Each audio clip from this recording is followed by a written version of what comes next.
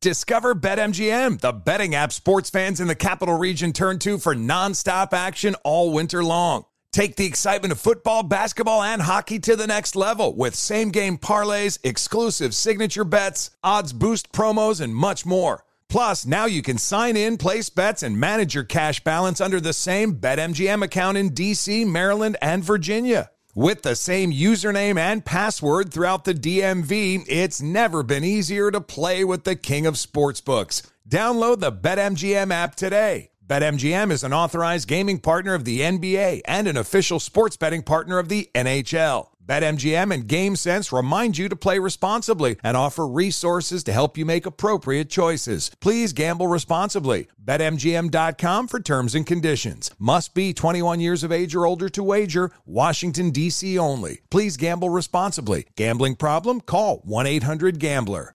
Joe Biden wants you taxed to the brink, under the thumb of the IRS, and controlled with a digital dollar. That's why thousands of hardworking, patriotic Americans are opting out by diversifying their savings with the top-rated precious metals company, Goldco. Right now, Goldco is offering up to $10,000 in bonus silver, but only while supplies last, so don't wait.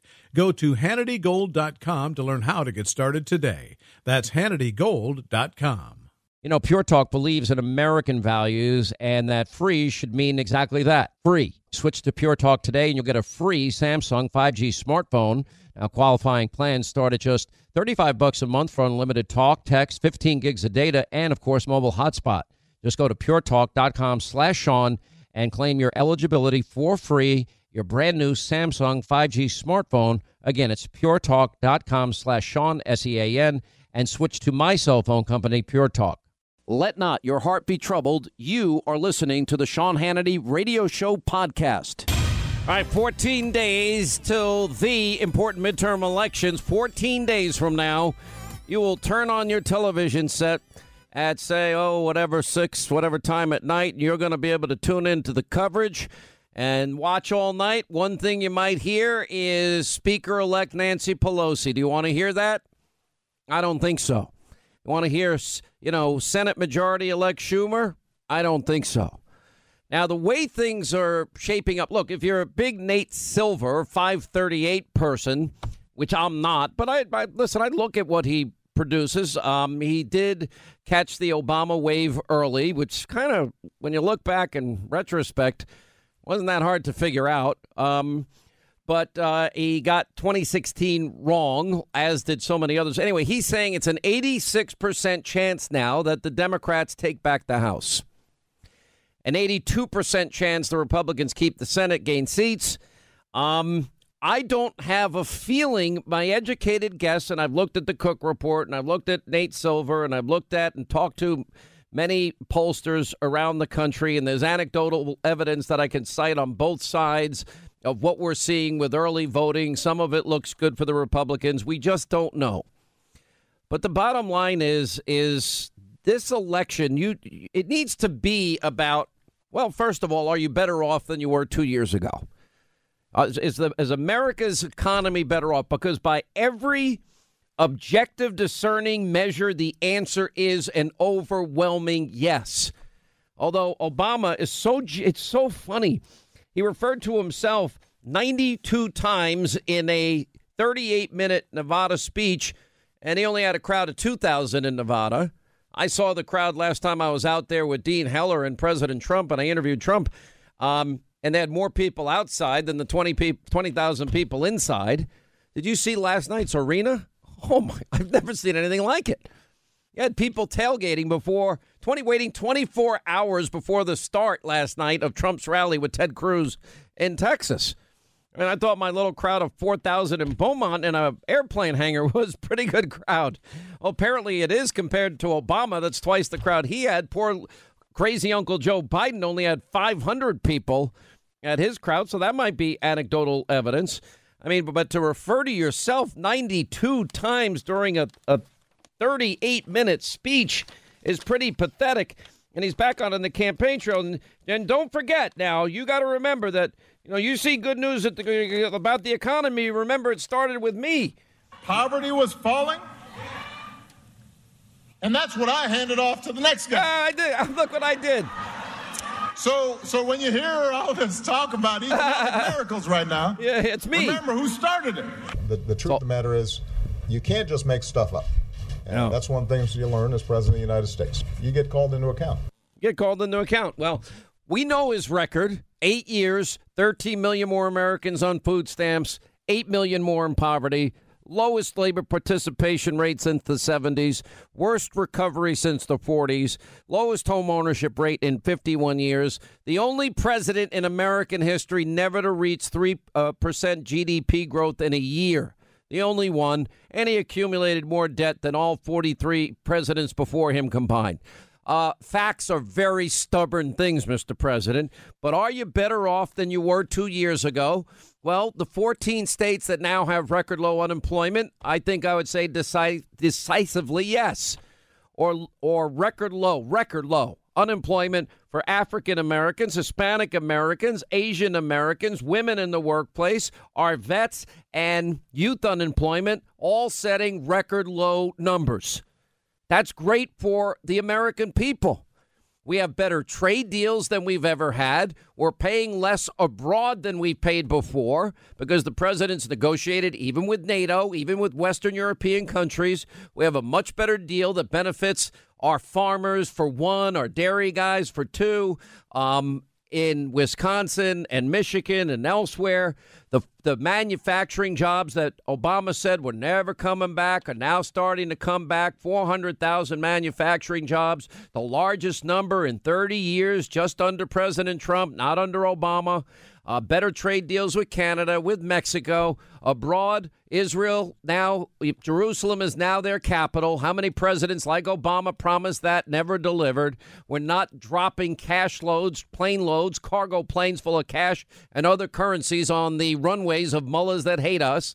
And little rocket man, fire and fury, and my button is bigger than yours, is not firing rockets over Japan every other day. And the president didn't pay a penny to get back our hostages, number one, didn't pay a penny to get back the remains of Americans that have been there since 1953 or 4, whatever it is.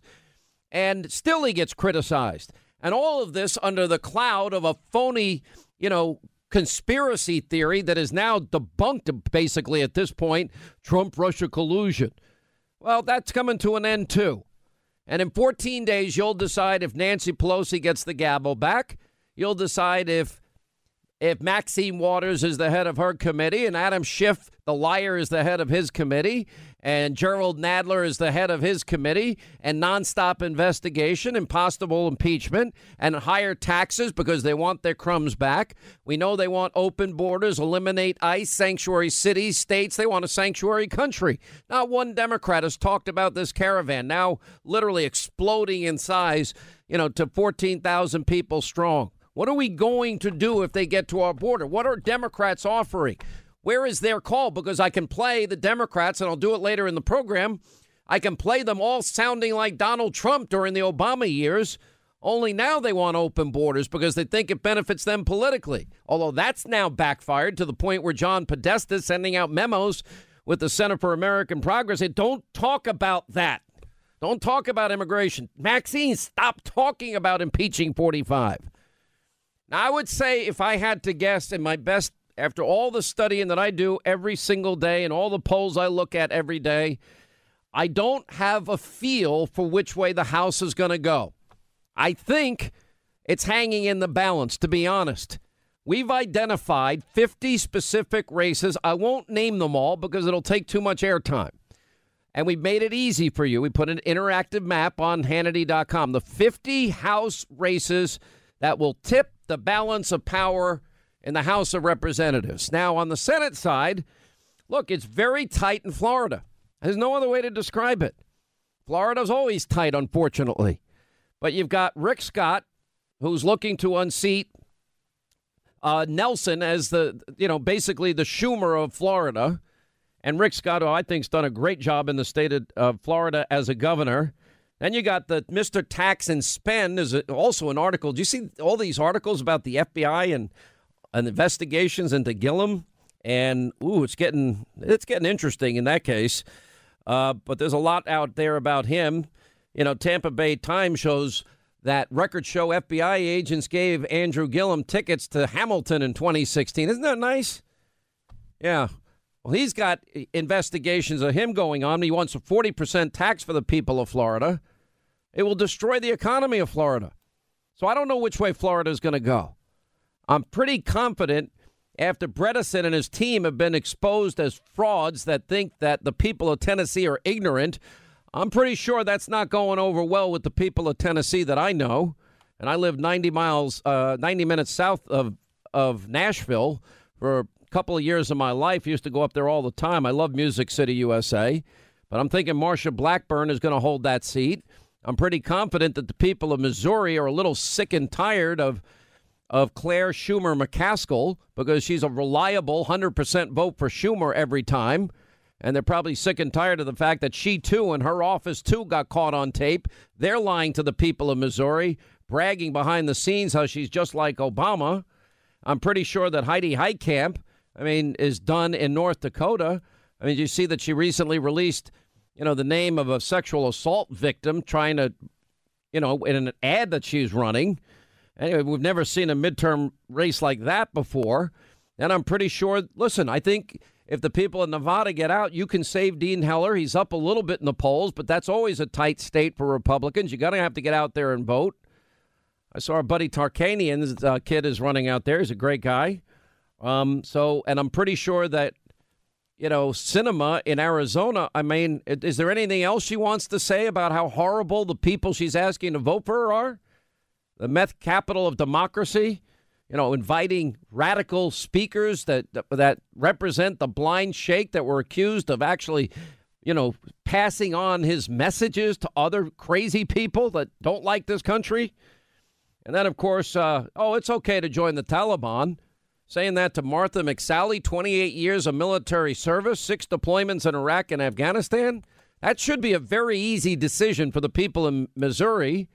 People in Montana now for the first time have a choice. Braun in Indiana would win outright if it wasn't for this libertarian. Don't waste your vote in Indiana for the libertarian candidate. Now, listen, with all due respect, I don't know the person. But all they're doing is ticket splitting. All they're doing is siphoning off votes from Braun, the Republican, and lessening the chances that, in fact, Joe Donnelly can be removed from it's basically Joe Schumer Donnelly. Listen, I'm going to tell you, in all these races, Southern California, believe it or not, is going to play a big role in the balance of power in the House. Minnesota is going to play a big role in the balance of power in the House. Michigan's going to play a big role. Ohio's going to play a big role. Florida's going to play a big role. Every state in the union. Listen, if Nate Silver's saying 86% and he looks so bad after the last election, now part of this I always believe is to deflate enthusiasm on our side. You don't have to listen to the pollsters. I don't listen to the pollsters. Last November, or 2016 in November, 5/15, I got the exit polls. Those exit polls showed that Donald Trump didn't win a single state. He lost Florida, he lost Ohio, he lost North Carolina, he lost Michigan, he lost Wisconsin, he lost Pennsylvania, and he may have lost like every other red state.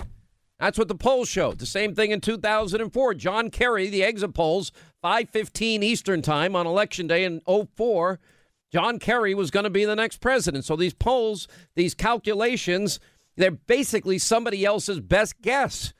So don't take any of the Senate races for granted where we think we're ahead. And don't take the fact that, Nancy Pelosi is picking out the drapes and looking for a new gavel. And Maxine Waters is all excited. And Gerald Nadler and Adam Schiff are excited. Because you have the power to shock the world. You get to decide. That's the beauty here. Some states like Texas started yesterday. Florida has it now. Early voting has started. You have time. You can vote right now. You can vote tomorrow. You can do it any day you want. Go vote. I vote on Election Day. It's an old habit I have. I vote on Election Day. Not that my vote matters, but I'm going out for my local congressman, and that's it. Andrew Cuomo's going to win. I can't help that in New York. He's up by 29 points. So, you focus on where you can. We'll say in New Jersey, Menendez is in trouble. Keith Ellison, by the way, is now down 9 points in Minnesota. Finally, the people are paying attention. Dianne Feinstein might not be paying attention, But the people of Minnesota, and by the way, that helps some of those congressional races. So 2 weeks from today, 2 weeks from tonight, you get to watch television. Now, you have a choice. You can be super happy and you're not sick of winning and we win the House and hold the House and win extra Senate seats. That would be the top tier. We can have a split decision. We hold the Senate, which is important, and we pick up seats in the Senate. That's very important. I don't minimize that. That's a win. Or you can have a horrible night. That's it. I don't have a crystal ball, but I do know that there's a lot at stake here. Attention all patriots, are you in the market for a new gun? Well, the USCCA is on a mission to get more guns into the hands of more responsibly armed Americans. So they want to give you 7 free chances to win the ultimate concealed carry package worth $1,500. That's a brand new gun, holster, magazines, and all the ammo you need to break it all in. Entering is easy, quick, and 100% free, but you're running out of time. Your chance to win vanishes Halloween at midnight. And remember, you'll get 7 free chances to win. Simply text CARRY to the number 87222 for the official rules and to instantly lock in your 7 free chances to win. It's that easy. Just get your phone out right now and text CARRY. That's CARRY to the number 87222. This is your absolute last chance, and this is too easy and way too valuable to pass up. Text CARRY, CARRY, to 87222 right now. That's it. Just imagine getting $1,500 for doing something so easy. Get your 7 free chances for the ultimate concealed carry package right now. Text CARRY to the number 87222. Text CARRY to 87222. All right, as we roll along, Sean Hannity Show. Project Veritas strikes again. First, they caught Bredesen and his team purposely thinking that they can lie to the people of Tennessee. And they did the same thing with Claire McCaskill and her team.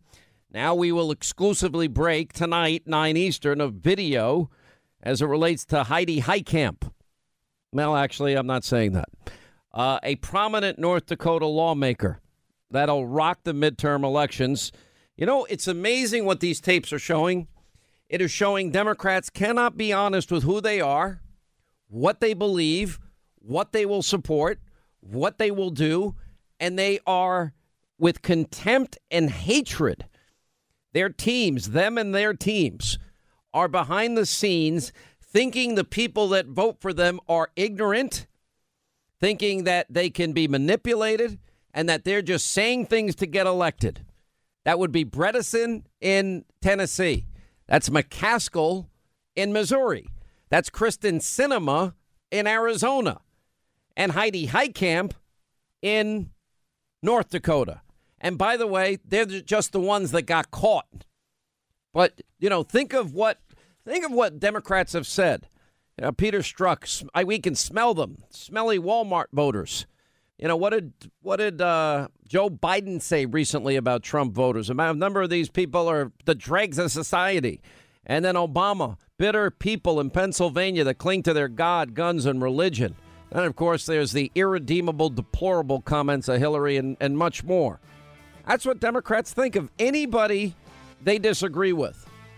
Oh, Keith Ellison, by the way, is now trailing in the race for Minnesota Attorney General. We'll get to that. According to NBC News, Republicans are outpacing Democrats in early voting. I'm not paying attention to any of these predictions. I'm handing the power to you and trying to let you know what's at stake. All right, 25 till the top of the hour. 2 weeks from today, Election Day. We have a new poll out, Minnesota Public Radio, showing Republican Doug Wardlow is now leading Democrat Keith Ellison by 7 points in the race for the Attorney General of Minnesota. According to the Minnesota Public Radio Star Tribune Minnesota poll, and it's now 43-36 in that particular race.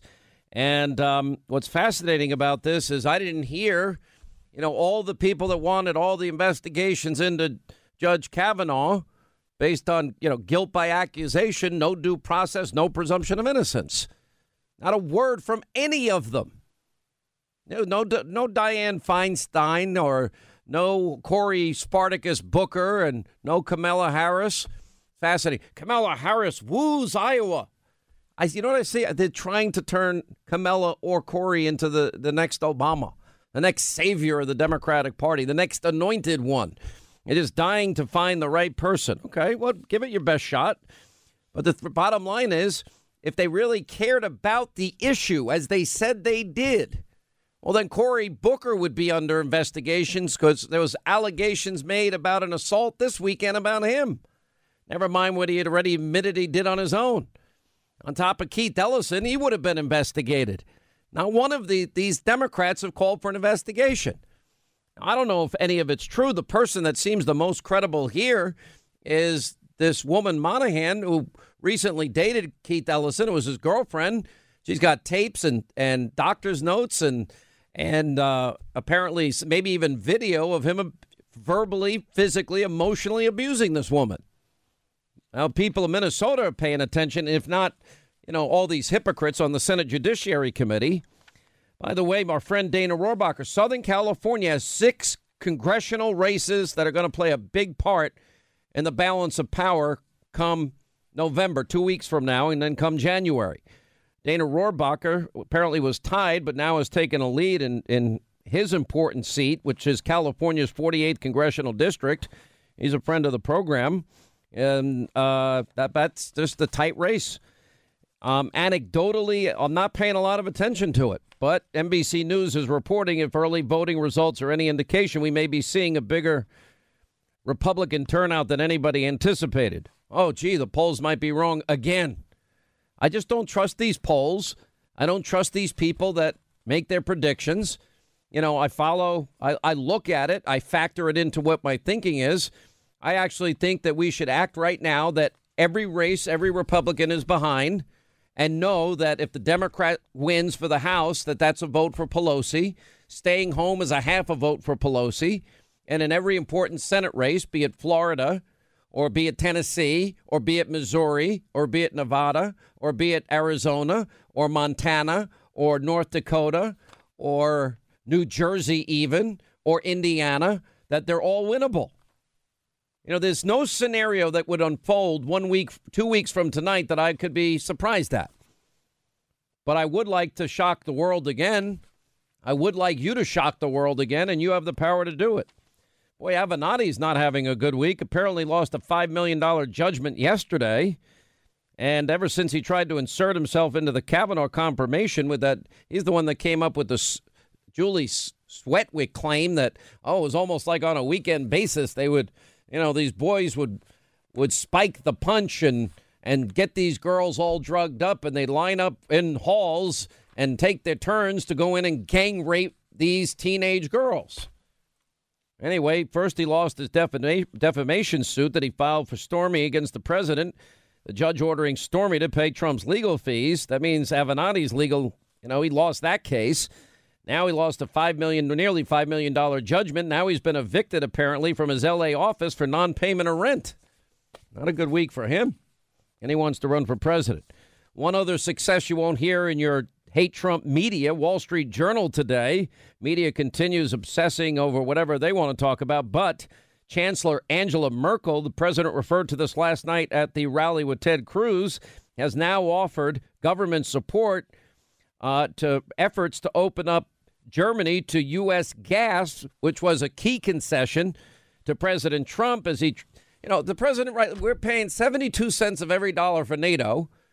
The Western alliance that we have, our Western European friends, worry the most about the power of Russia, the military threat of Russia, the hostile regime of Russia, and we're paying all this money. And what does Angela Merkel do? But she makes Russia and Putin rich again by giving them billions of dollars in energy contracts, which is the lifeblood of not just Germany, but of all of Western Europe. And meanwhile, we've got the largest supplies of natural gas energy in the entire world. And what she ought to be doing is working with an allied nation that is helping to pay for part of their defense so that, in fact, they don't have to worry about Vladimir Putin. No, but she decided she was going to make Russia rich again. During a debate that was held the other night in a Pennsylvania synagogue, a Democratic House candidate dropped an F-bomb. Jeez. You can't make this stuff up. Democratic Pennsylvania congressional candidate Scott Wallace had to apologize for using an expletive during a debate with Republican Brian Fitzpatrick at a synagogue in Pennsylvania on Sunday. And Fitzpatrick was cross-examining Wallace on an attack ad when the Pennsylvania Democrat came out with the expletive, he dropped the F-bomb in a televised debate in a synagogue. Great job, Congressman Wannabe. Good luck with that. Sure, that's going to take you far in your career. Anecdotally, what did the president have? 30,000 inside, another 30,000 outside, 100,000 plus RSVPs. Yeah, guess how many people were watching Barack Obama? Less than 2,000 people. Less than 500 watching crazy Uncle Joe Biden. You know, the president, look at the economy. You know, this should be about, yes, immigration. Do you know if we get stuck with a confrontation at our border precipitated by the people from Honduras that are coming across the border, and God forbid, and we're going to protect our borders, we have to, or else there's going to be 100,000, then 500,000. It's never going to stop. But if we had that wall up, guess what wouldn't be happening today? That caravan would be non-existent. Nobody wants people on either side of this to get hurt. Mexico needs to do their job and turn the people around and say, go back to your home country. We'll see what happens. I don't hear one Democrat talking about what the answer is there. You know, everyone gets worked up. The president says, I'm not a globalist. I'm a nationalist. What does a nationalist mean? It means America first. I believe not that America pays the bill and security and spreads the wealth for the entire world. We're going to take care of our people, our country, our way, with using our constitutional republic. And then the media, hate. The president's showing hate. It's funny to watch all these Democrats now beginning to lower expectations on the blue wave. That's interesting. I guess they don't have as much confidence. Republicans are beating Democrats in early voting in some key states. Don't take a lot of solace in that. Just look at it as anecdotally. Just know that your vote is going to matter here. You know, we put up the 50 top races that we think are going to be the balance of power. Democrats only need a net gain of 23 seats. That's not a lot. Now, what if we only win the Senate and pick up Senate seats? Oh, it's not the best case scenario. I'd rather win everything. I like to win it all. So let's fight like we want to win it all. Looks like Heidi Heitkamp has pretty much suspended her campaign after outing a sexual assault victim, or actually victims, plural. We might be hearing a little bit something about her tonight on Hannity. I'm just guessing it might be her. Apparently a prominent North Dakota politician caught on tape by Project Veritas, and it will be shown exclusively on Hannity. My guess is it's Heidi Heitkamp. I'm just guessing. I don't know for sure. Have you seen the tape, Linda? Yes, you did. Maybe. Yeah, don't lie to the audience. Have you seen the tape, Linda? I got a preview. Yeah. Vandals, did you see this? Another top Republican who's become the target of violence. Kevin McCarthy, the House Majority Leader's office in Bakersfield. Bakersfield is a peaceful town. Vandalized by two men. Actually, I think they caught him on video. They picked up a boulder and threw it through his window. Unbelievable. Does anyone know these two guys? A boulder through his office window. And this is the third Republican office now hit with vandalism in less than 2 months. Unbelievable. Scary. And by the way, on the other side of it, let me just say this. Apparently an explosive device was found at George Soros' home in his mailbox, the New York Times reported. You know, billionaire, leftist, globalist. Now, George Soros doesn't like Sean Hannity. And he funds a lot of groups that would love this show to go away. I want to be clear with everybody. This crap has got to stop. We can settle our differences at the ballot box. I've had my wins over the years and I've had my losses. Believe me, wasn't fun to hear Fox News projects Barack Obama is going to be the 44th president of the United States, not once but twice. You know what? You go out and then you fight the next day for the things you believe in. It just happens. There's an ebb and flow to political cycles. I just hate to stop the momentum that we got.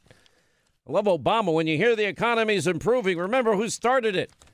And then goes on to mention himself, 92 times in 38 minutes. That's a record even for him. Can you imagine if the Republicans win everything? What's going to happen in the media? They're not going to be able to contain themselves. They're going to lose it. To be a joke. I do not believe this is happening. I'm literally about to kill myself, and I'm not kidding. You better fix this right now. I literally am going to die. I need an ambulance. Jonathan Alter over at Conspiracy TV, MSNBC. You can kiss democracy goodbye if GOP keeps Congress. We're a Democratic Republic. Side note. Then you've got the producer of the Ellen program. One more Melania in the U.S. is worse than the entire migrant caravan. The picking on the women has just got to stop. Melania is a lovely person, great first lady. What do you stop. Imagine if these things were done and said about Michelle Obama. The only thing I criticize Michelle about for the first time in my adult life, I'm proud of. What do you mean for the first time in your adult life? Oh, by the way, Cory Booker has a plan to fight poverty. He wanted to give kids in low-income areas, lower-income kids, $50,000 in some cases. Okay, go out and earn it, Cory. You can give them all your money. Unbelievable. It looks like the vice president saying the illegal caravan is being financed. He said the president of Honduras told him that this was organized by leftist groups in Honduras and being financed by Venezuela. I know that we're watching what is, anywhere between 7,000 and 14,000 and growing in this caravan. Washington Examiner rightly points out there's been over 521,000 people apprehended at America's southern border and other ports of entry from October 1st, 2017 through September 30th, 2018. That's over 500,000 people. Build the wall. Sarah Carter is reporting vis-a-vis Gateway Pundit, that apparently Guatemalan intelligence, she says, have discovered people from India, Bangladesh, Africa have also joined the caravan, and I bumped into a number of MS-13 gang members. Judicial Watch's Chris Farrell and Guatemalan Secretary of Strategic Intelligence were on the border with me.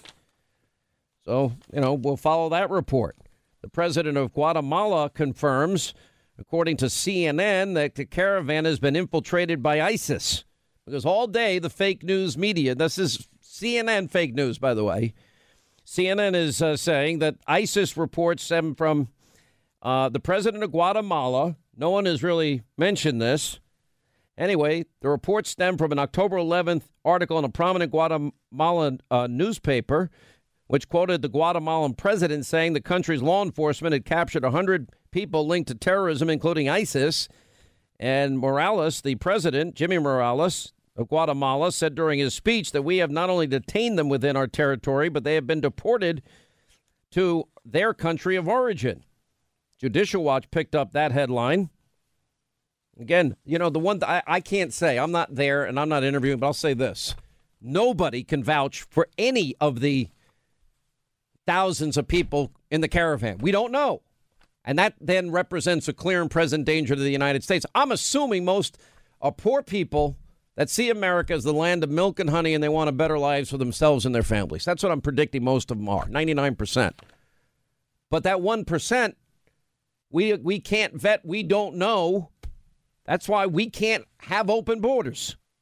And we couldn't have them anyway because our economy, we've already paid billions for educational costs, health care costs. This is literally like an invasion. If they get to our southern border, we're going to protect our border, and people on the other side of the border in Mexico would precipitate some type of confrontation. People will get hurt. If we had a wall, we wouldn't have that problem. It's getting a little scary out there. We don't want that. We don't want anybody getting hurt here. Anyway, by the way, somebody wrote me, if you think 4,000 Hondurans suddenly just decided to march 3,500 miles towards our border right before the midterms with cameramen, and you don't think it's staged and you're not paying attention. Listen, doesn't at this point even matter. Just as something we have to do. Linda, when did you buy your timeshare in Mexico? Just a couple of years ago. Where in Mexico is it? Playa del Carmen. Where's that?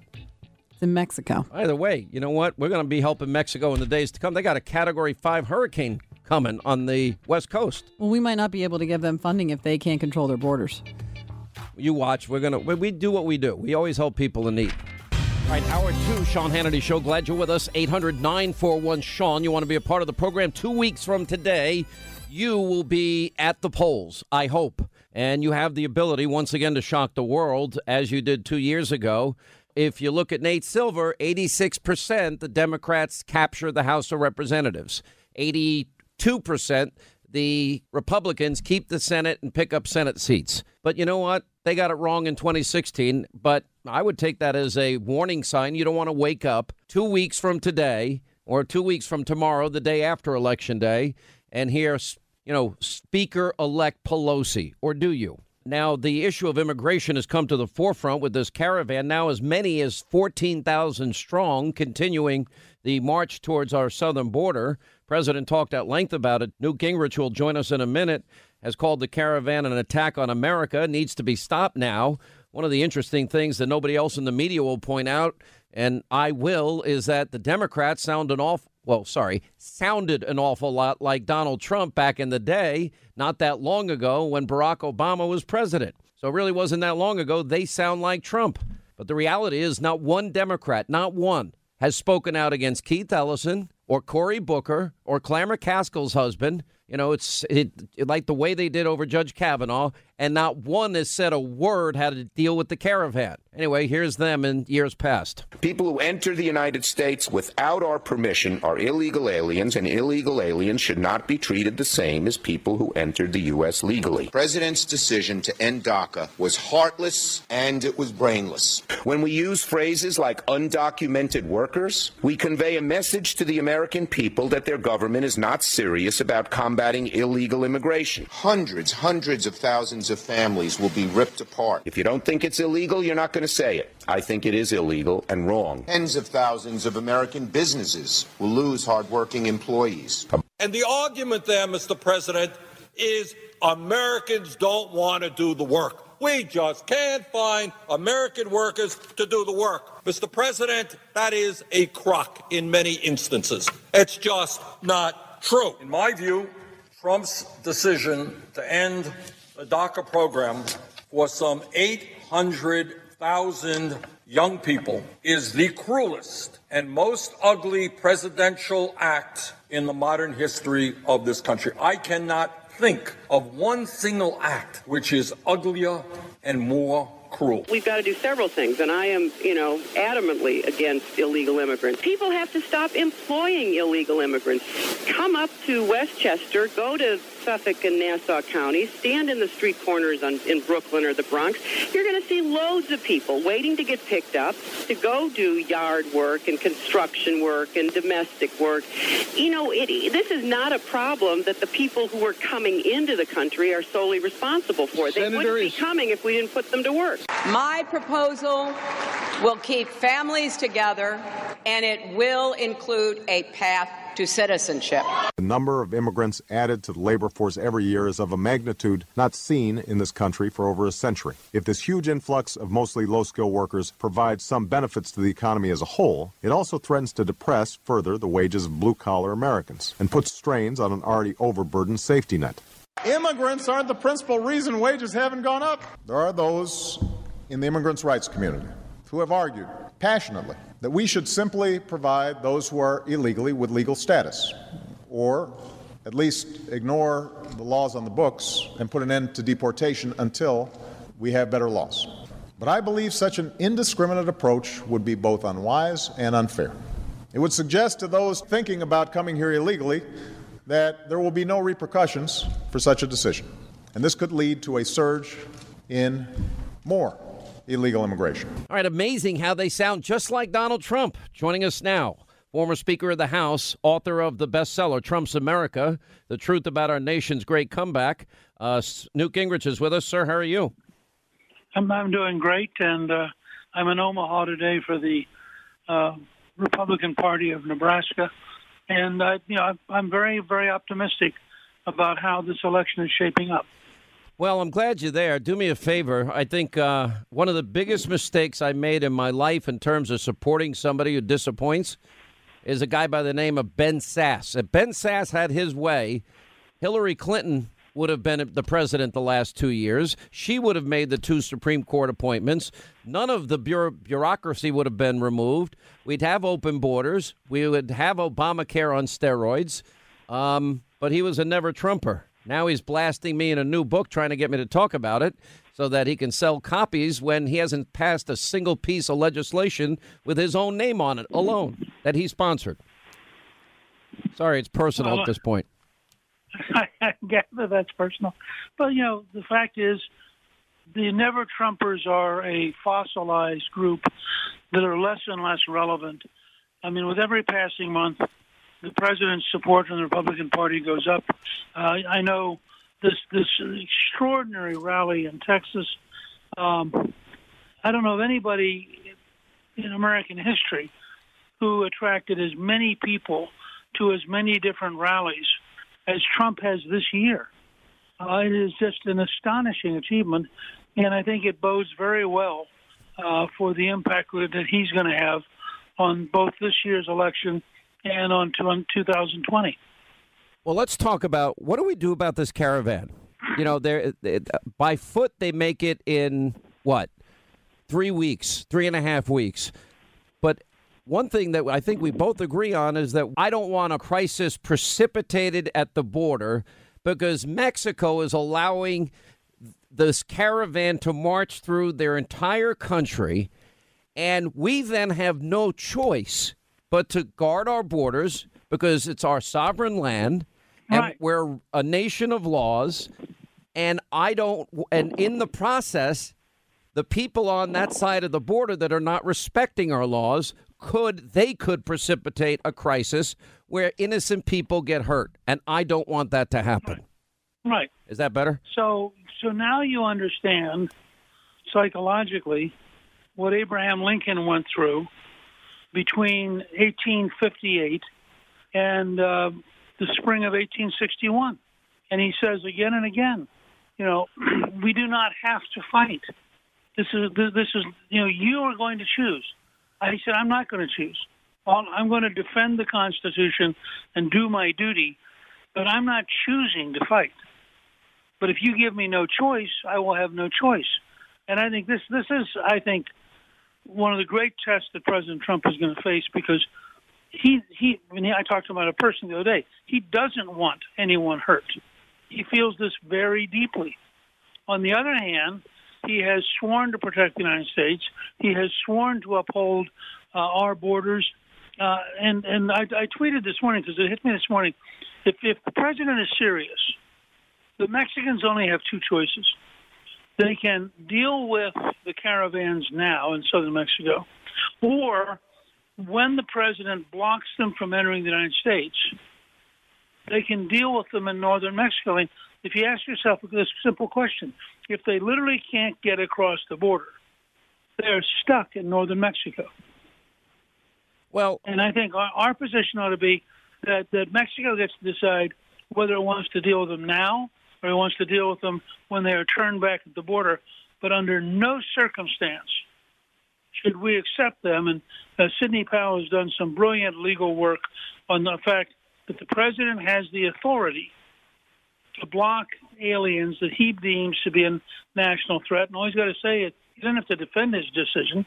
He just has to say, I deem this to be unacceptable for national security reasons, and they're blocked. Now, in all likelihood, I don't think it's going to get to that point. My guess is at some point, because of the economic connection that Mexico needs with the United States, that they're going to have to step in here somehow and turn this caravan around. How they do that, I don't know. But the reality is, by the way, and I do have compassion. I understand people in Central America, El Salvador, Guatemala, Nicaragua, that they want a better life. But this is not the way to do it. We have a process by which we have an immigration system, and we're a sovereign country. You don't get to, create a crowd and rush the border. And my fear is if they get to the border, that could be a potential outcome. That's not going to be good for the people. If we had the wall, Mr. Speaker, built, this wouldn't be an option for them. If we had the wall, there would be no risk of anybody getting hurt on either side. Right, but remember, in the near future, the next few weeks, our policy should be to hope for the best but plan for the worst. I think the worst case is pretty simple. The Mexicans end up, for their own political reasons, doing nothing. They decide that they expect Donald Trump to cave, and so they're just going to let as many thousand people as want to enter the United States. What they haven't thought through is, what if he doesn't cave? What if he does call out the military? What if we do, in fact, create, in effect, a human wall and block people from entering the United States.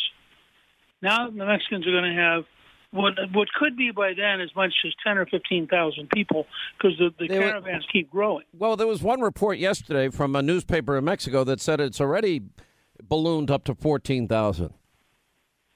Right. So part of what I'm saying is, at that point, we have a real decision to make, and this is what Lincoln is saying over and over again. Yeah.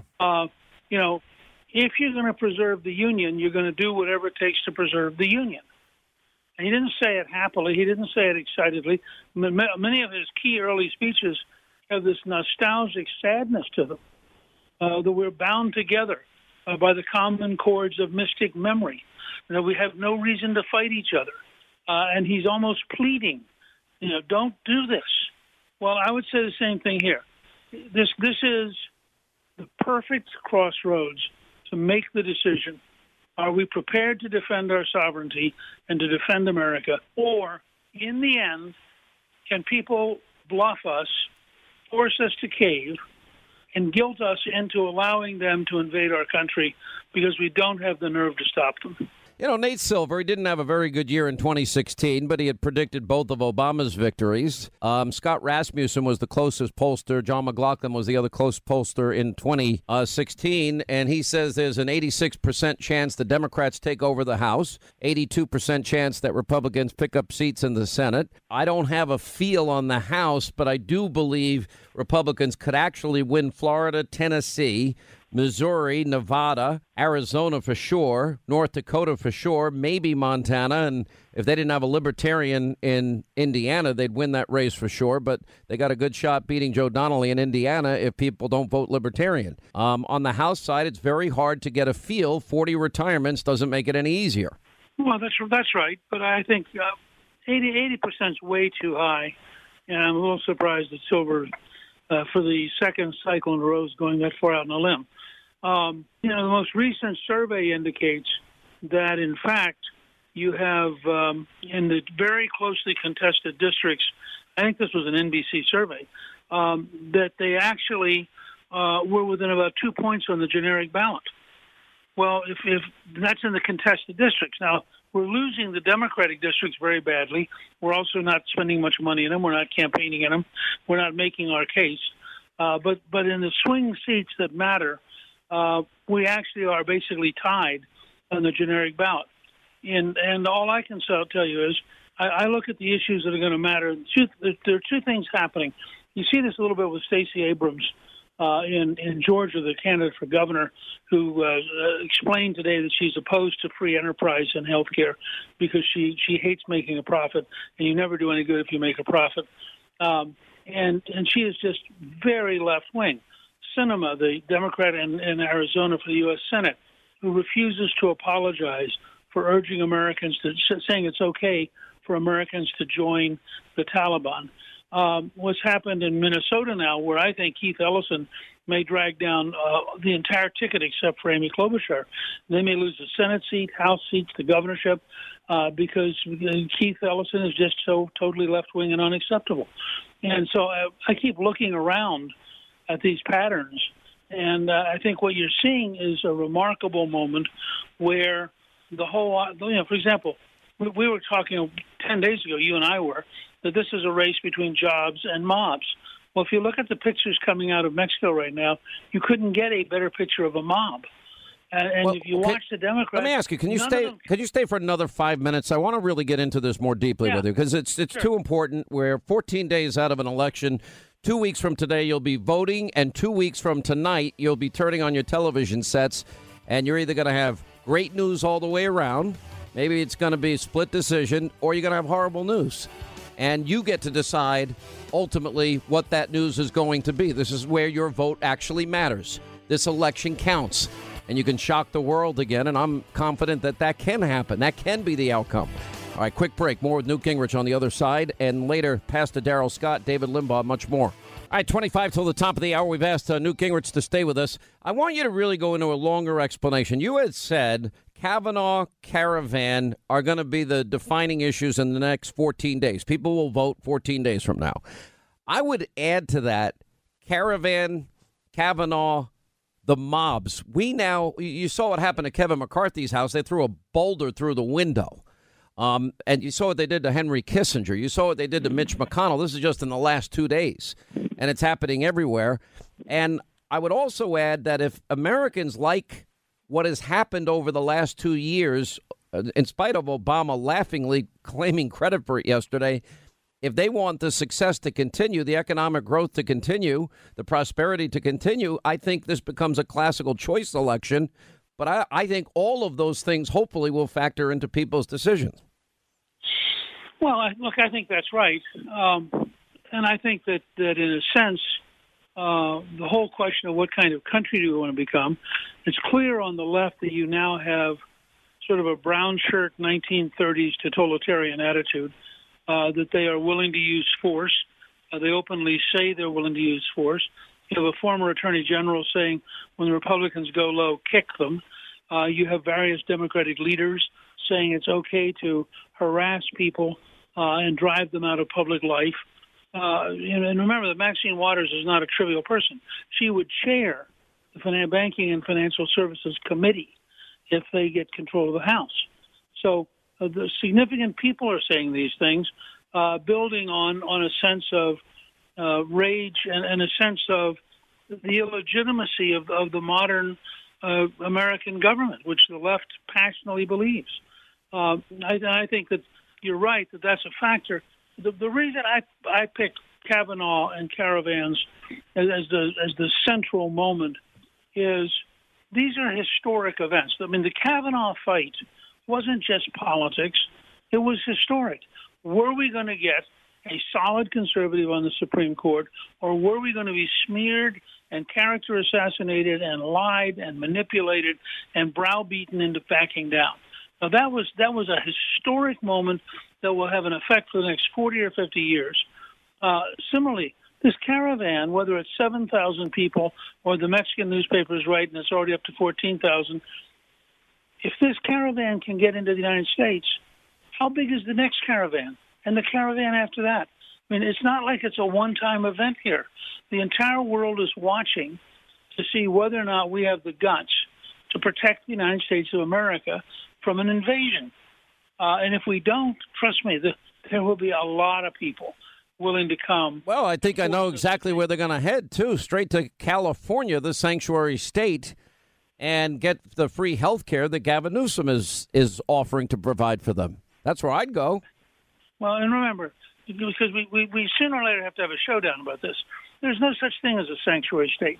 To be a sanctuary state, you have to decide that your state can, in fact, impose on the federal government activities which it cannot possibly impose. And at some point, we're going to have a big collision with sanctuary cities and sanctuary states because they're a fundamental violation of the Constitution. Well, I think that this is, I do agree with you. I have a pretty good feeling about the Senate. I think that the way events and the debate has moved, I think there's been a dramatic shift for certainly the Kavanaugh case. You know, it's amazing to watch how the other news channels are covering the president's speech last night. Actually, fake news, CNN actually says president lies, tries to gin up division. And they've never covered what Maxine Waters has been saying. They've never covered a single thing of her saying, create a crowd, follow them into grocery stores, follow them into department stores, gas stations, and you tell them they're not wanted here anywhere anymore. Or what's happened to Pam Bondi or Secretary Nielsen or Sarah Sanders or Ted Cruz and now Mitch McConnell and Henry Kissinger. And, obviously this is the mob mentality is coming from the left. Nor do I see, Mr. Speaker, nor can I say or elaborate on any one issue or program they're offering that will help the lives of the American people. Not one. That's not what they're running on. No, well, they do run on government-run health care for everybody, which they can't defend, and which when you examine it collapses because it's totally unsustainable financially and would be a nightmare to try to implement. That's the closest thing they've come to a big idea, and it's a really bad big idea. No, I agree totally. All right, we'll be checking in regularly. 14 days to go. Do you believe the admission by this Georgia gubernatorial candidate that she burned the state flag. Is that going to change that race now? Well, I don't think that doesn't change the race, but the totality of her being a radical, the fact that the organization she headed up may have filed 23,000 false voting registrations for people who don't exist. I mean, I think the more we learn about her, the more trouble she gets to be in. All right, but I appreciate it. Thank you so much, former Speaker of the House, Newt Gingrich. All right, let's get to our phones here. I got to say hi to big-time AJ, Houston, Texas. He was the star at the town hall I was in. We had a wonderful time down in Texas. I saw big-time AJ. I saw Rick Perry. I saw Ted Cruz. And there was AJ, came up on stage with me. And, I don't know why. I had a different mental picture of you. I mean, you have this big, huge, massive, powerful voice, and you know what? You're like the same size as me.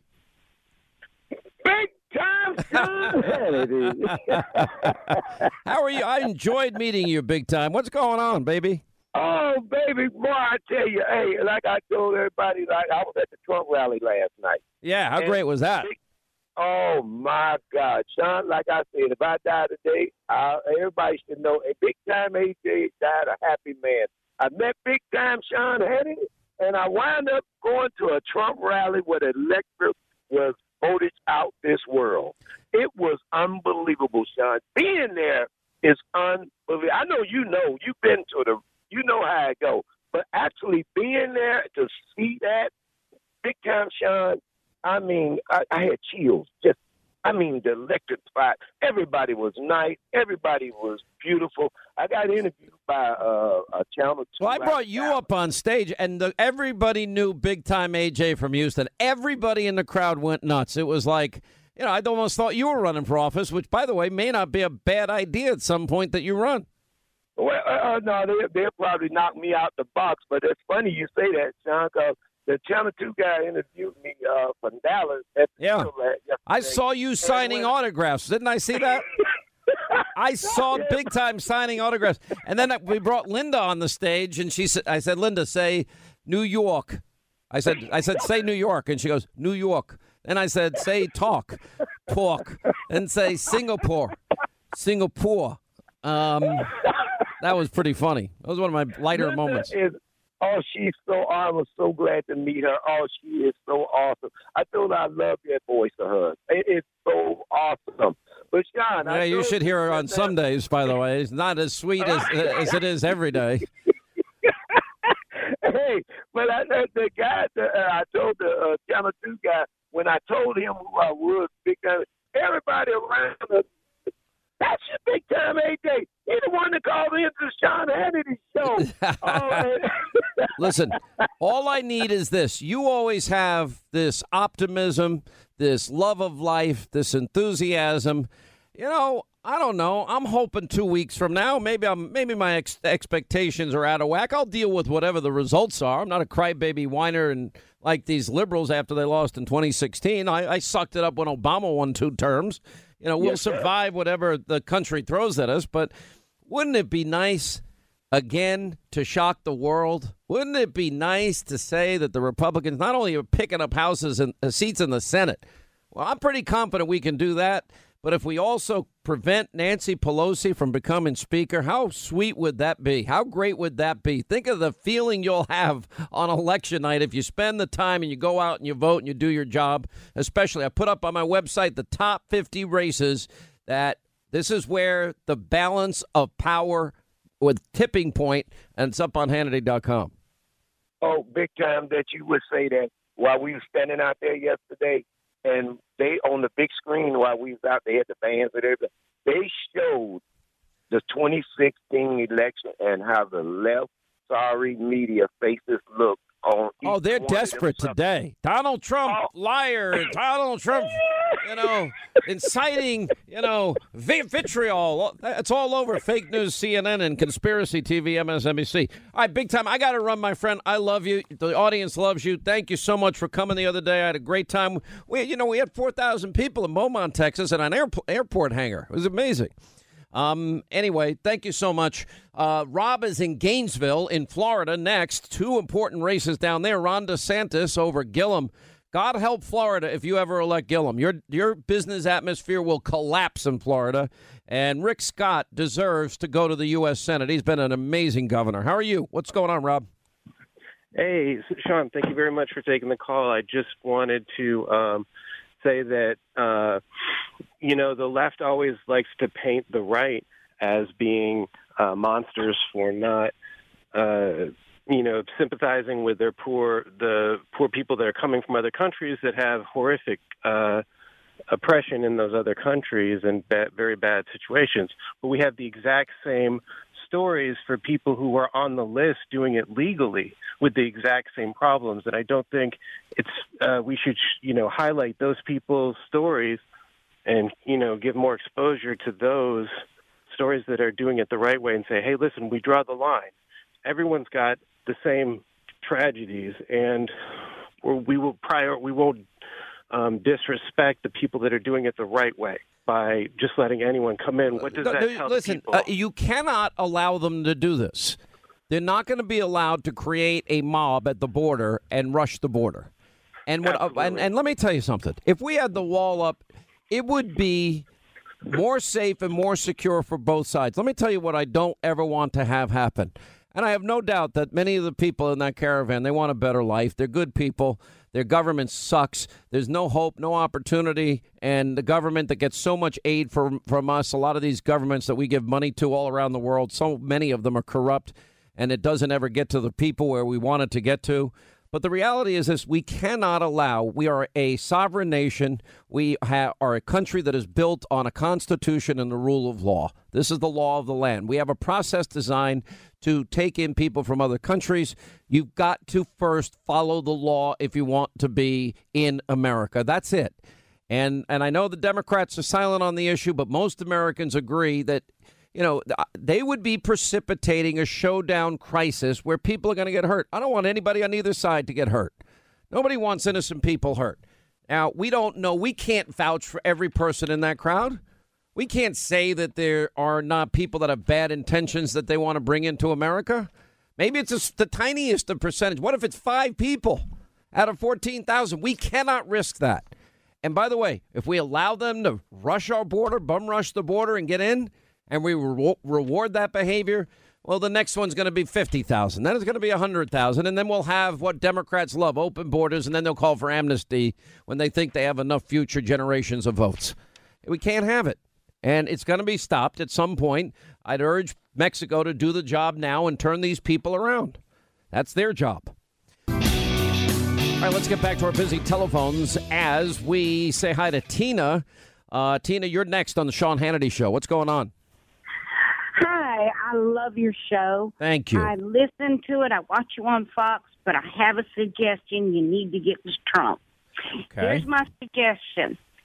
If we can take our military with the Mexicans, the Mexican government on their side of the border, set up tents, feed them, let them fill out all the paperwork, take the military trucks or whatever we need, and send them back. You're assuming something that, but hang on, but you're assuming that people are going to be cooperative. Sometimes people in large crowds, they're not cooperative. Then it's going to be, if people have to be arrested, you never see a video of an arrest that's going to look good. Film it. And also, they need to use rubber bullets. Don't let them kill nobody. They have to stop them with batons. They have to stop them with shields and with rubber bullets. We don't need nobody killed. I don't want anybody hurt. I don't want anybody hurt, but they cannot violate our laws and disrespect the sovereignty of the United States, or there'll be no end to it. This is why we need a wall, because if we had a wall, they wouldn't have the ability to precipitate a confrontation at the wall potentially. But Mexico has plenty of time now to turn them around. All right, got to take a quick break. Thank you so much. Appreciate it, Tina. When we come back, we've got Pastor Darrell Scott. He is in studio today. David Limbaugh is going to join us. We'll talk about the election, politics, the president, and much more straight ahead as we continue. Coming up next, our final news roundup and information overload hour. You cannot be civil with a political party that wants to destroy what you stand for, what you care about. That's why I believe if we are fortunate enough to win back the House and or the Senate, that's when civility can start again. If you had to be stuck in an elevator with either President Trump, Mike Pence, or Jeff Sessions, who would it be? Does one of us have to come out alive? If you see anybody from that cabinet in a restaurant, in a department store, at a gasoline station, you get out and you create a crowd. And you push back on them. And you tell them they're not welcome anymore, anywhere. Get up in the face of some Congress people. But Michelle says that, when they go low, we go high. No. If they go low, we kick them. That's what this new Democratic Party is about. What is it with Maxine Waters? Get a crowd, and I want you to get in their faces, Booker says. And Maxine, get in a crowd and follow them into gas stations and grocery stores and department stores, and you tell them they're not wanted anywhere anymore. What is that? Hold her, kick them. Hillary, don't be civil. We're kicking out women. Sarah Sanders, we're going after women, throwing her out of a restaurant when she's with her kids, for crying out loud, or Ted Cruz's wife, or Mitch McConnell and his wife, or Pam Bondi, she's out at a movie, or Secretary Nielsen, she's run out of a restaurant. This mob is what's taken over, which represents the radical Democratic Party. Now, one thing they are offering in 14 days is going to make anybody's life better. The only thing they're running on is, I hate Trump. We want to impeach him. We want endless investigations. We want our crumbs back and raise taxes. We want open borders. No one has ever commented on this caravan yet. And we want to keep Obamacare. That's their plan. Anyway, talking about the mob, Pastor Darrell Scott. Well, that did not come out right. Here to talk about the issue of mobs is. I'm like an adopted parishioner of yours. I'm the one that needs the prayer and fasting in your church. No, I'm standing in need of prayer as well. You know what my fear is? By the way, great to see you. And Kareem here is with you, right? Always. I don't even know your last name. I just know you're the guy with sunglasses that wants to fight me every time you're here. Yeah, it's Kareem the Dream. If you want something, you can get some. We'll save that for the TV show. You guys got a TV show? No, you do. Oh, okay. Well, you going to stick around? We'll put you on tonight. By the way, David Limbaugh is here with us. You're going to love this, Pastor. I will say this, Pastor, because you've been very good to me, and you've even said to me you prayed for me, and I'm very touched when people say that to me, and I know you mean it. You're a good guy.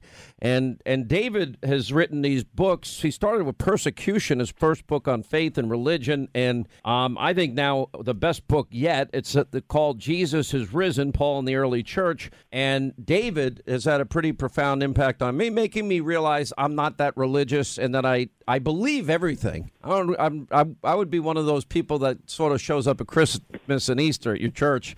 And I don't go to church that much, but I believe all of it. Mm-hmm. And both of you have encouraged me to want to be better.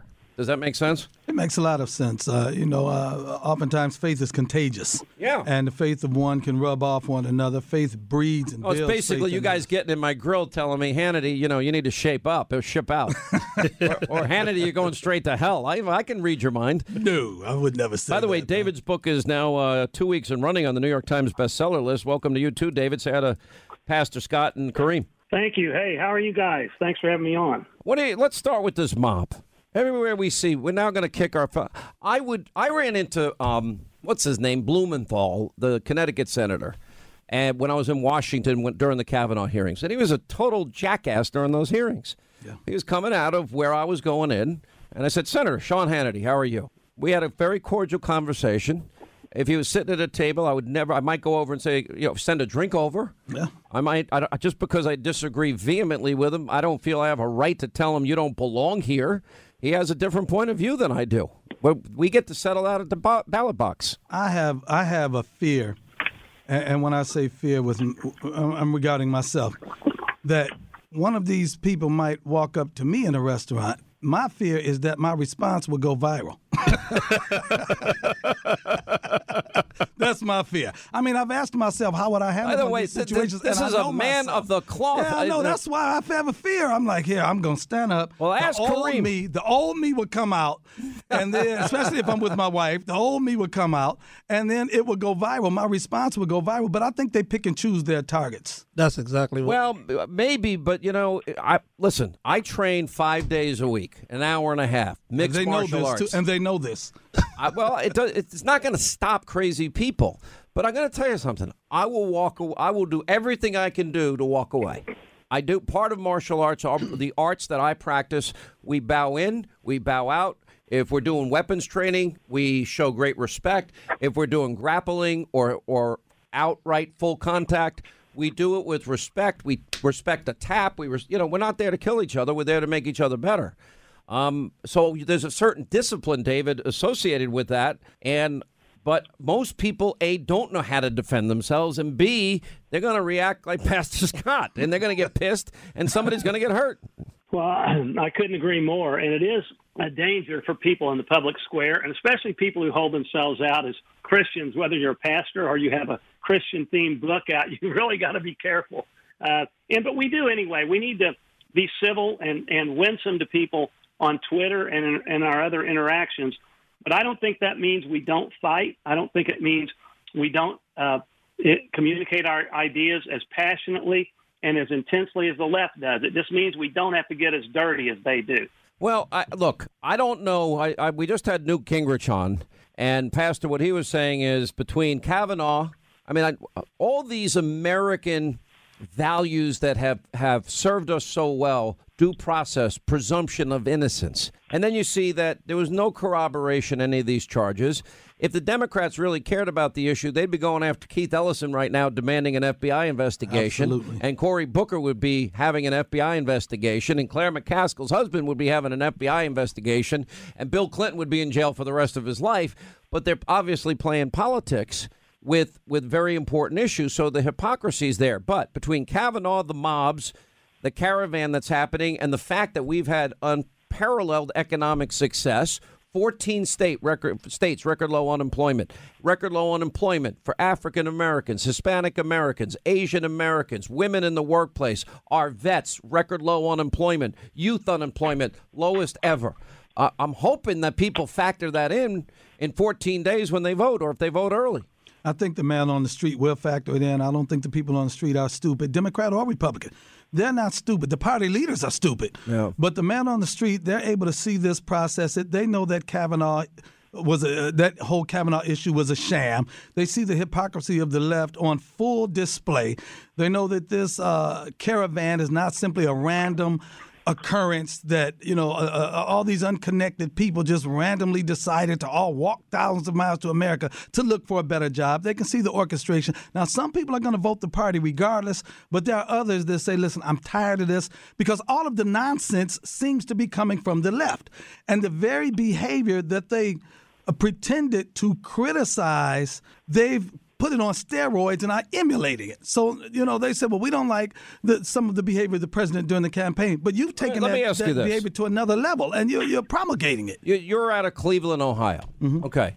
You're an African-American conservative. You took a lot of heat for supporting Donald Trump.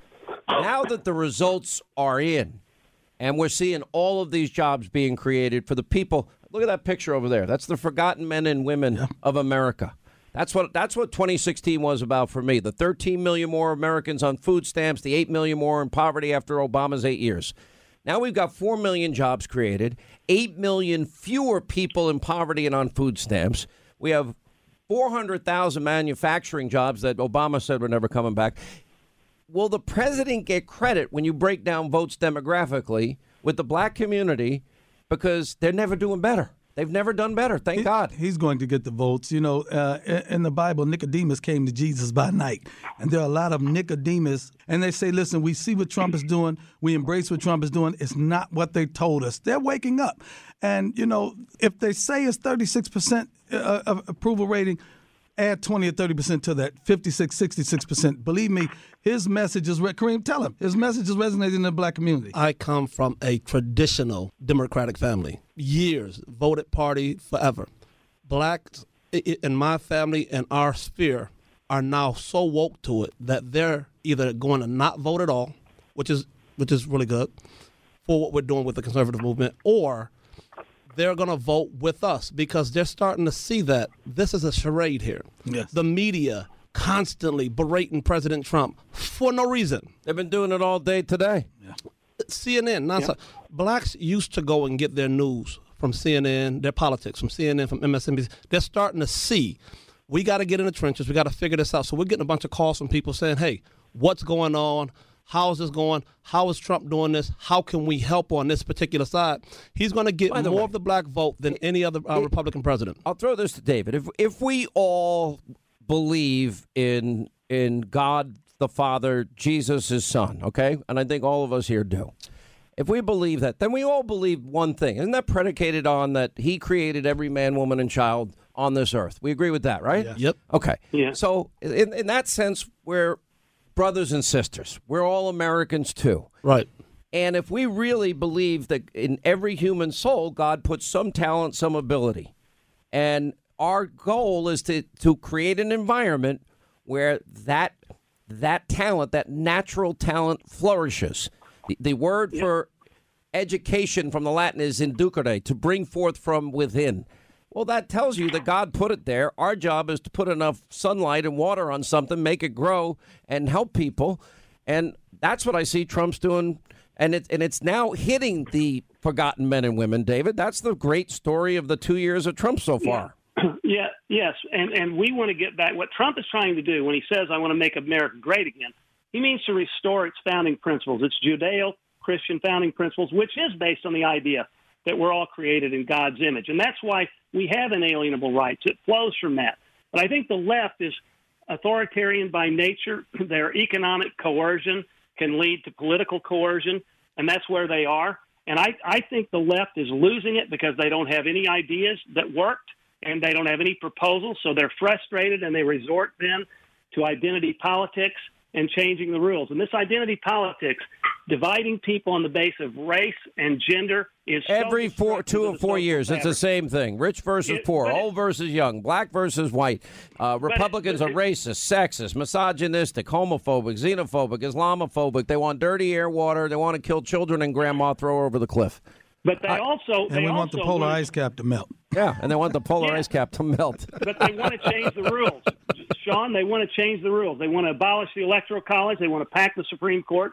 They abuse executive authority. They want to abuse the impeachment process just to impeach Trump and Kavanaugh. Oh, serious. Even though there's no impeachable offenses. And on down the line, suspend due process, oppose voter ID, promote open borders. Everything is anti-democratic with a low D, with a small d, and yet they claim we're the ones who are anti-democratic. All right, as we continue, final moments and final thoughts here from Pastor Darrell Scott. Also, Kareem is with him. Do you have a last name, right?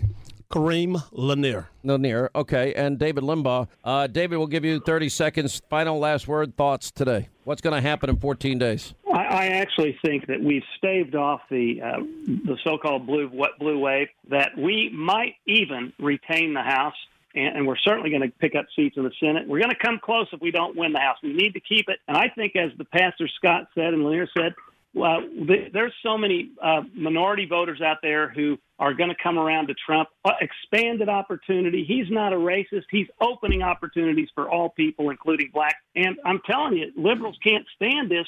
Kanye and the other people who are defecting from their plantation, they can't stand it. This is exciting stuff. It's uplifting. We need to go on our positive message, nationalize it these last 2 weeks. How great would it be if we could transform cities like Detroit, Cleveland, elsewhere, where every person that lives in this country has a nice, beautiful house in a safe neighborhood, a nice car or truck that they can afford vacations, take their kids to Disney when they're 7 and be miserable, but they want to take their kids, go out to eat, not have to worry about a pastor. I mean, we all want the same things. This is universal. This is humanity. Yes, it is. I really believe these next 14 days are going to be critical for messaging as long as our messaging stays consistent.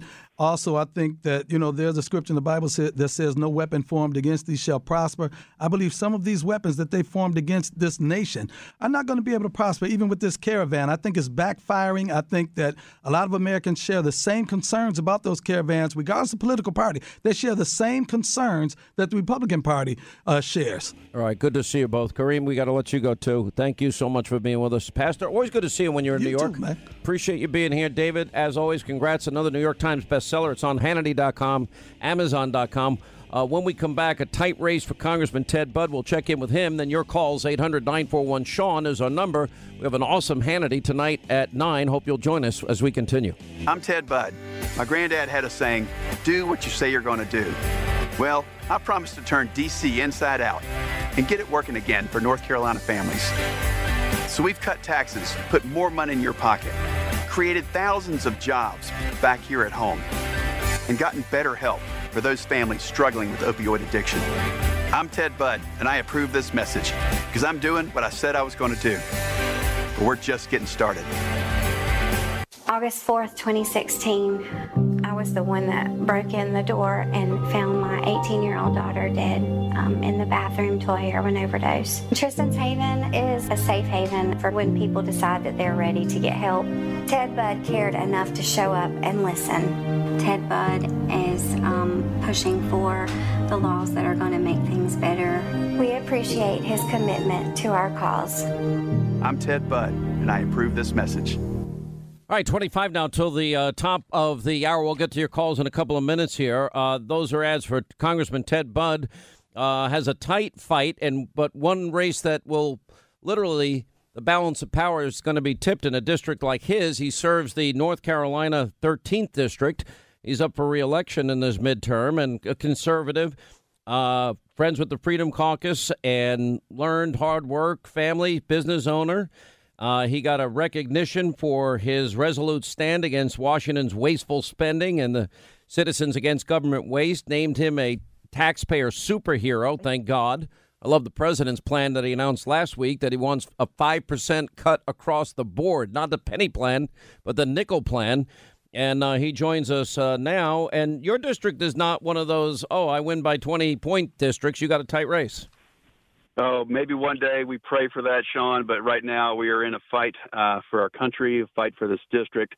Again, thanks for having me on. Appreciate the shout-out last week on TV as well. Great to be with you. Well, great to be with you. Look, I've now identified the 50 races that I think will be the tipping point for the balance of power in the House. And if people don't want to turn on the TV 2 weeks from tonight and hear the words Speaker-elect Pelosi, well, you're somebody that needs to win. This is one of the top 50 races I'm following that literally where the balance of power is going to be made in terms of who's going to control the House. Look, I think we're going to do well in the Senate, but, off-year elections are historically what they are, and they're tough. But I do think that you have a great chance of holding on to this seat because you've served the people in North Carolina well. So this is a blue moon election for us here in North Carolina. There's no governor, no U.S. senator on the ticket. I'm at the top of the ticket. So, while that makes Mom really proud, at the same time, I'm at the top of the ticket. And so we got to make sure that people come out. For us, Sean, this is a turnout election. People just have to get out and go vote.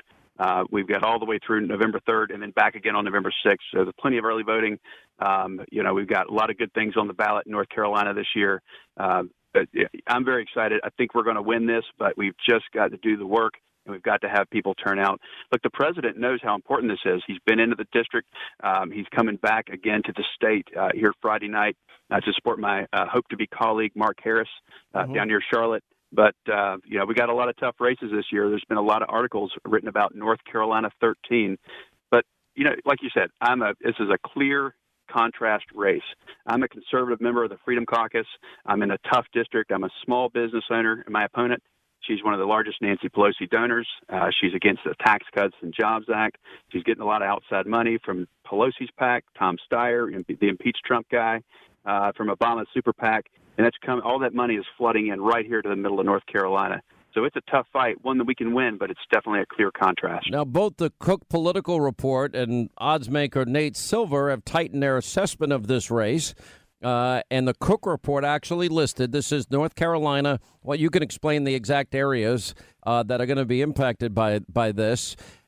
This district, anyway, is among the 5 congressional districts across the country that it said had shifted more towards Democratic candidates. And yours is going to be a bellwether district, and you're going to come in, I think your polls close at, 7:30, if I remember correctly, on election night. They do. And so we're going to fight all the way through the end. Look, this is a district that goes from Greensboro down to Salisbury over to Mooresville. This is a great district, but it is one of the toughest districts in the state. It is, if you look at those numbers, it's an R6, so it is a real fight. We knew this 22 months ago when I was sworn in, that this would be a fight for the foundation for who gets the speaker's gavel in 2018, and boy, did it come true. Now it seems like people are waking up. Voters are starting to turn out, and we're thankful for every single one of these conservative voters that are going to the polls in the few days of early voting. But again, this is a contrast race. You know, for low unemployment, like we've grown the economy. I've done what I said I was going to do. Well, you also have the 9th district is in a tight race. Mark Harris is on deck, and Trump, the president, is coming in to support me and Mark Harris both this coming Friday night. And so looking forward to Mark Harris winning, me serving with him. He's a great guy. I've known him for over 2 decades. So look forward to him winning and serving right alongside of him. Well, this is an important race. If you're in the 13th congressional district and you're in North Carolina, including much of High Point, Greensboro, all of Davidson, Davie counties, parts of Rowan counties, and some others, you know, this is a big race. This is going to be a bellwether race on election night. Iredell County as well. Exactly. Thank you so much. All right. Thank you. We wish you the best. Thanks so much for being with us, Congressman Ted Budd. That's an important race. All right. Let's get to our phones. Patty is in Bethesda, Maryland. Patty, how are you? I'm doing great. How are you, Sean? I'm good. Thank you. Glad you called. Yeah. You know, I just wish I believe in Trump. I believe in what he's saying. I believe in what you're saying. We cannot let the migrants come in mass. It's ridiculous. It's out of control. But it's all about the whole coordinated effort and showing it so that the Democrats can't play their same game of, you know, the poor humanitarian, you know, the way they're using all their words to build sympathy and build mistrust against the Republicans. And Trump is so good at this. He's just got to make sure, again, there's a coordinated effort so that there is FEMA people there and the military, show of force, start sending buses, start sending planes, all staged there ready to say, we mean this. This is his red line in the sand, just like Obama had with Syria. He didn't do that. This is Trump. This is it. And he's got to show this and handle this right with a really good coordinated effort. I'm really not worried. Yeah, of course I do. I mean, we don't want a humanitarian crisis. You know, the vice president actually said today that, you know, a Central American leader has told him that leftists in Venezuela are bankrolling this caravan, which wouldn't surprise me. The Honduran president telling the vice president that. And Pence told the Washington Post, the president of Honduras told me this was organized by leftist groups in Honduras, financed by Venezuela. Look, the bottom line is they should be turned back now. But if, in fact, we see they're getting closer and closer to our southern border, we've got to protect the border. We're going to do this in a way I know that is we want to have the best interest of innocent people in all of this. Nobody's innocent if they're willing to just rush our border and rush across the border. We don't want people hurt. We definitely don't want people killed. And ultimately, the people that will precipitate this crisis, they're going to be on the Mexican side of the border because America's not going to do anything to people that don't violate the law. But if they violate the law, they'll be arrested. And I hear what you're saying. We should have food, water, medicine, supplies, and transportation back to where they came from. And I think you can do it in as expeditious a way possible with as much care as possible. But I don't think any arrest ever looks good. And if the people on the Mexican side of the border want a confrontation with American police and ICE and our military, our side is going to win, and you're right. We should do it as compassionately as possible. I don't want anybody to get hurt. You know, a lot of these people probably come from nothing. They have zero to lose here. And that's a tough position to be in. And then you have agitators that are, they're not telling them anything that's honest and truthful, that they're telling them they're going to get in. And so they're going to be disappointed feelings, and anger is going to probably be on display. So we're just hoping to get it turned around before this even happens. But, let's be clear here. This is the United States of America. We are a constitutional republic. We believe in the rule of law and the application of our laws. That's it. Democrats don't like it. They can change the law. Good luck to them doing that on this topic, which John Podesta says they shouldn't even be talking about. All right. Anyway, Patty, thank you. Becky is in Tucson, Arizona, next on the Sean Hannity Show. How are you? Glad you called Becky. Hi, Sean. How are you today? I'm good. What's going on? I got a couple of things being from a border town. Okay, that people don't understand about this mob that's coming. Yes, they come to our border, but they don't understand that they also come with a lot of diseases like TB and chickenpox and lice. And our Border Patrol agents and all our people that are working with them get exposed to this. They don't understand there's long-term ramifications of them. And I had a thought about why the Mexican government is not stopping this mob.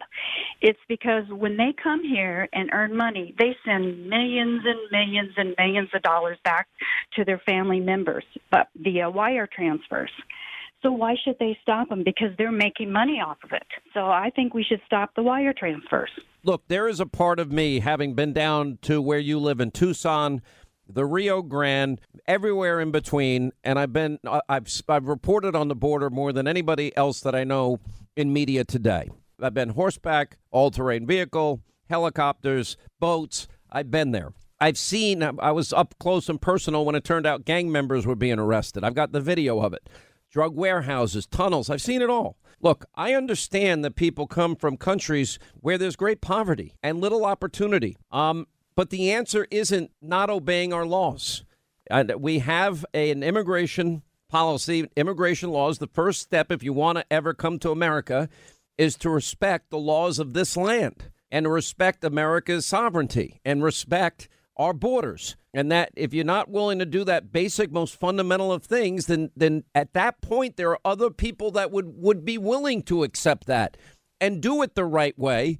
And they should have precedence over those that are lawless and don't respect our laws. So it's really, really simple. And, I feel, listen, if America had the money, we do so much already to tunes of billions and trillions of dollars we have spent over the years to help other people in other lands. At some point, we've got to take care of America first. We've got to take Americans out of poverty first. We've got Americans that need help in this country that don't yet have not fully gotten on board. We need every American successful. And those that can't take care of themselves, they will be taken care of. No, America's never lacked for compassion. Just the opposite. There's never been a country that has accumulated more power and used it for the advancement of human good around the world more than the U.S., including paying the price and shedding the blood for the cause of liberty and freedom for many people around the world. But we cannot take on the world's problems either. We don't have the money. We don't have the ability to do that.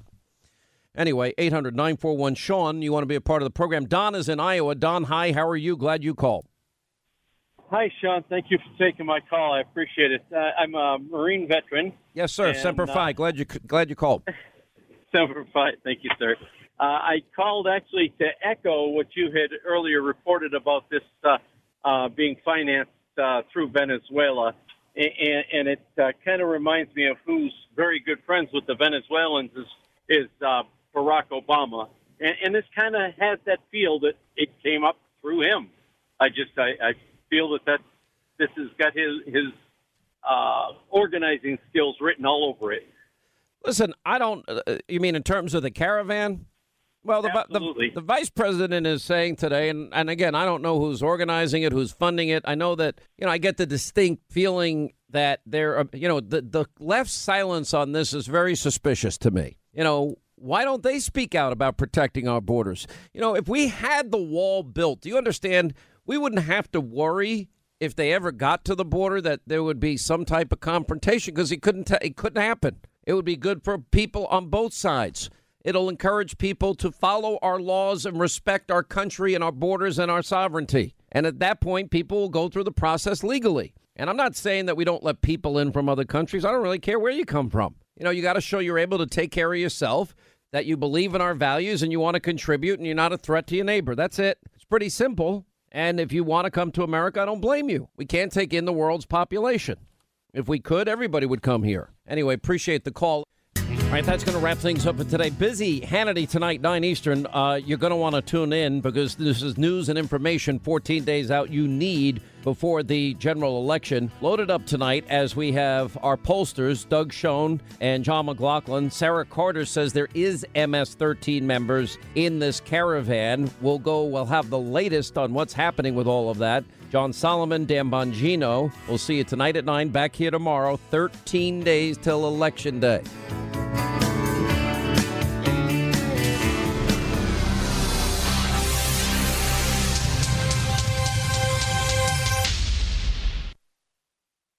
Lucky Land Casino, asking people, what's the weirdest place you've gotten lucky? Lucky? In line at the deli, I guess? Aha, in my dentist's office. More than once, actually. Do I have to say? Yes, you do. In the car before my kids' PTA meeting. Really? Yes. Excuse me, what's the weirdest place you've gotten lucky? I never win and tell. Well, there you have it. You can get lucky anywhere, playing at LuckyLandSlots.com. Play for free right now. Are you feeling lucky? No purchase necessary. Void where prohibited by law. 18+. Terms and conditions apply. See website for details. One of the best shows of the year, according to Apple, Amazon, and Time, is back for another round. We had a big bear of a man who was called Mal Evans, who was our roadie, and I was coming back on the plane, and he said, "Will you pass the salt and pepper?" And I misheard him. I said, "What? Sergeant Pepper?"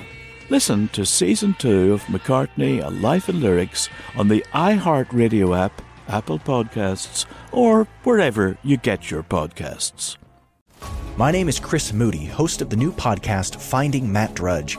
I'll be taking you on a journey to find the mysterious media mogul Matt Drudge, founder of The Drudge Report. Along the way, I'll talk to people who have worked with him, dined with him, and fought with him, taking listeners into private conversations, all in an attempt to get a better understanding of who Drudge is and what motivates him. Hopefully, he'll even sit down with us. Listen to Finding Matt Drudge on the iHeartRadio app, Apple Podcast, or wherever you get your podcasts.